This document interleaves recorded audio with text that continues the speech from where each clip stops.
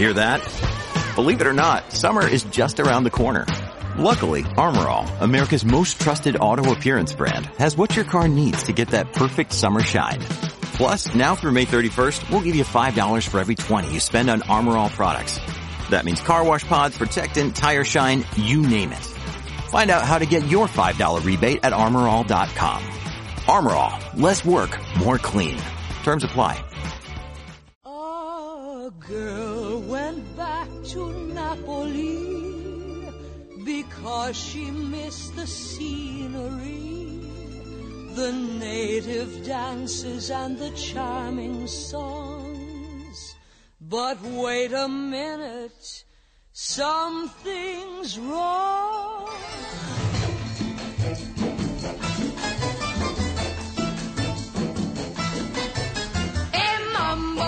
Mambo Italiano, mambo Italiano, go, go, go. You mixed up Siciliano, all you Calabrese do the mambo like a crazy. The Calabrese, the Barese, the Napolitano, the Siciliano. You see, Angelo Vivo with we also have Dr. Peter Michalos here.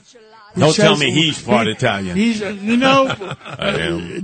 island he's from, the island of Chios, was Italian to 1544? 1566. It was a Genoese colony, and actually Christopher Columbus spent a year there, according to his records, because it was actually Italian. It was a Genoese colony, and some of the architecture is still there, and that's where some of the greatest navigation schools were in the ancient world, were in the island of Chios. And the interesting history is that Columbus's real name was actually, his birth name was Cristoforo Colombo, and the Spanish called him Cristobal Colon, and the official holiday, as we were telling Curtis before, was in 1937, and it was given to a concession because how poorly Italian Americans were treated, and many Greek Americans weren't treated so well too in the beginning. But a lot of people don't know the history that in America's first foreign war was the Barbary Wars, that there were Italian cannoneers who volunteered and helped Americans win their first foreign war and plant the first American flag on foreign soil in May 1805 on the coast of Libya, and that was the Battle of Derna. So Italians were actually helping Americans fight their first foreign war.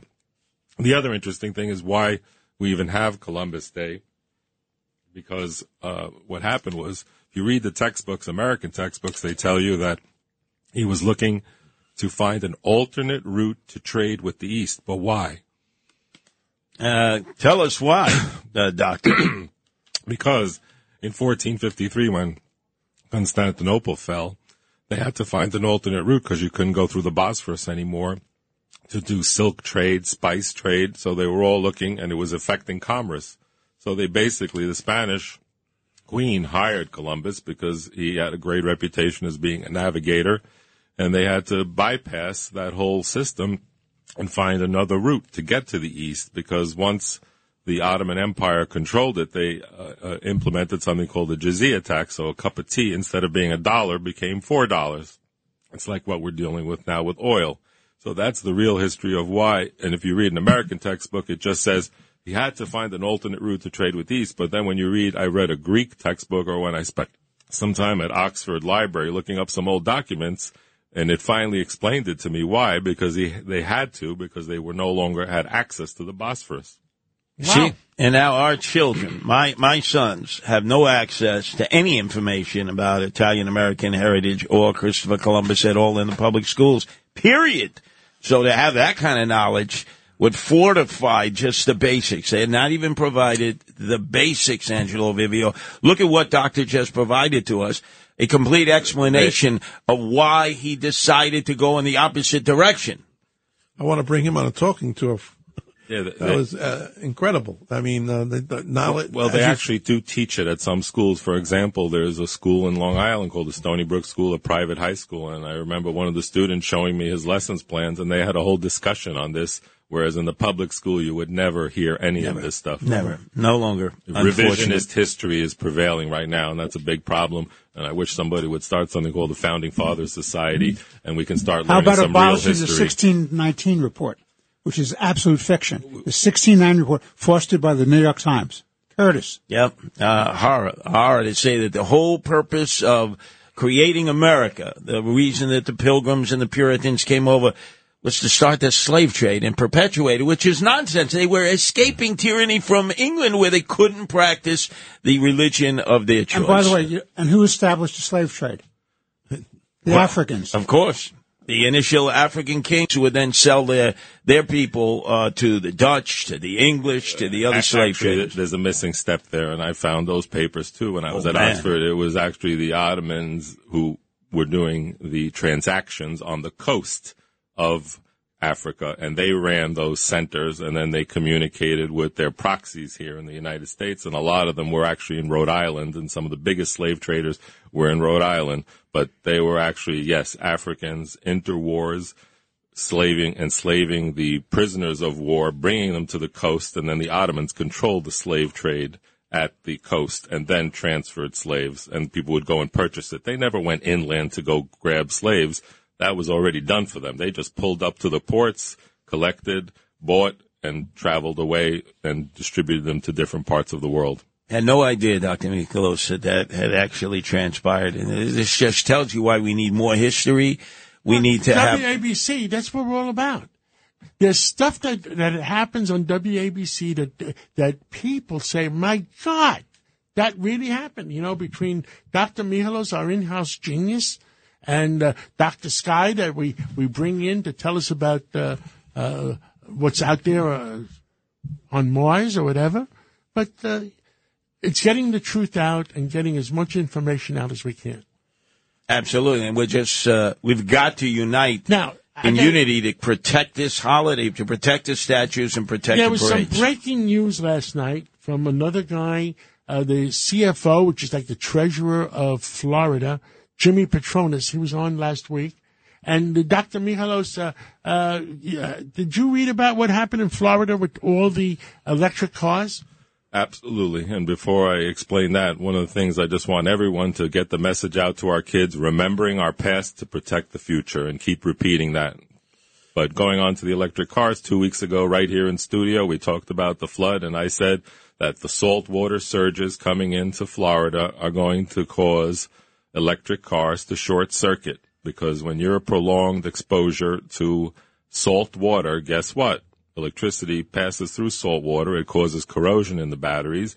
And I just got a call from someone who had a building in Naples, and a lot of their people who wanted all these electric cars in the basement and charging stations, now they're regretting it because they all started catching fire spontaneously.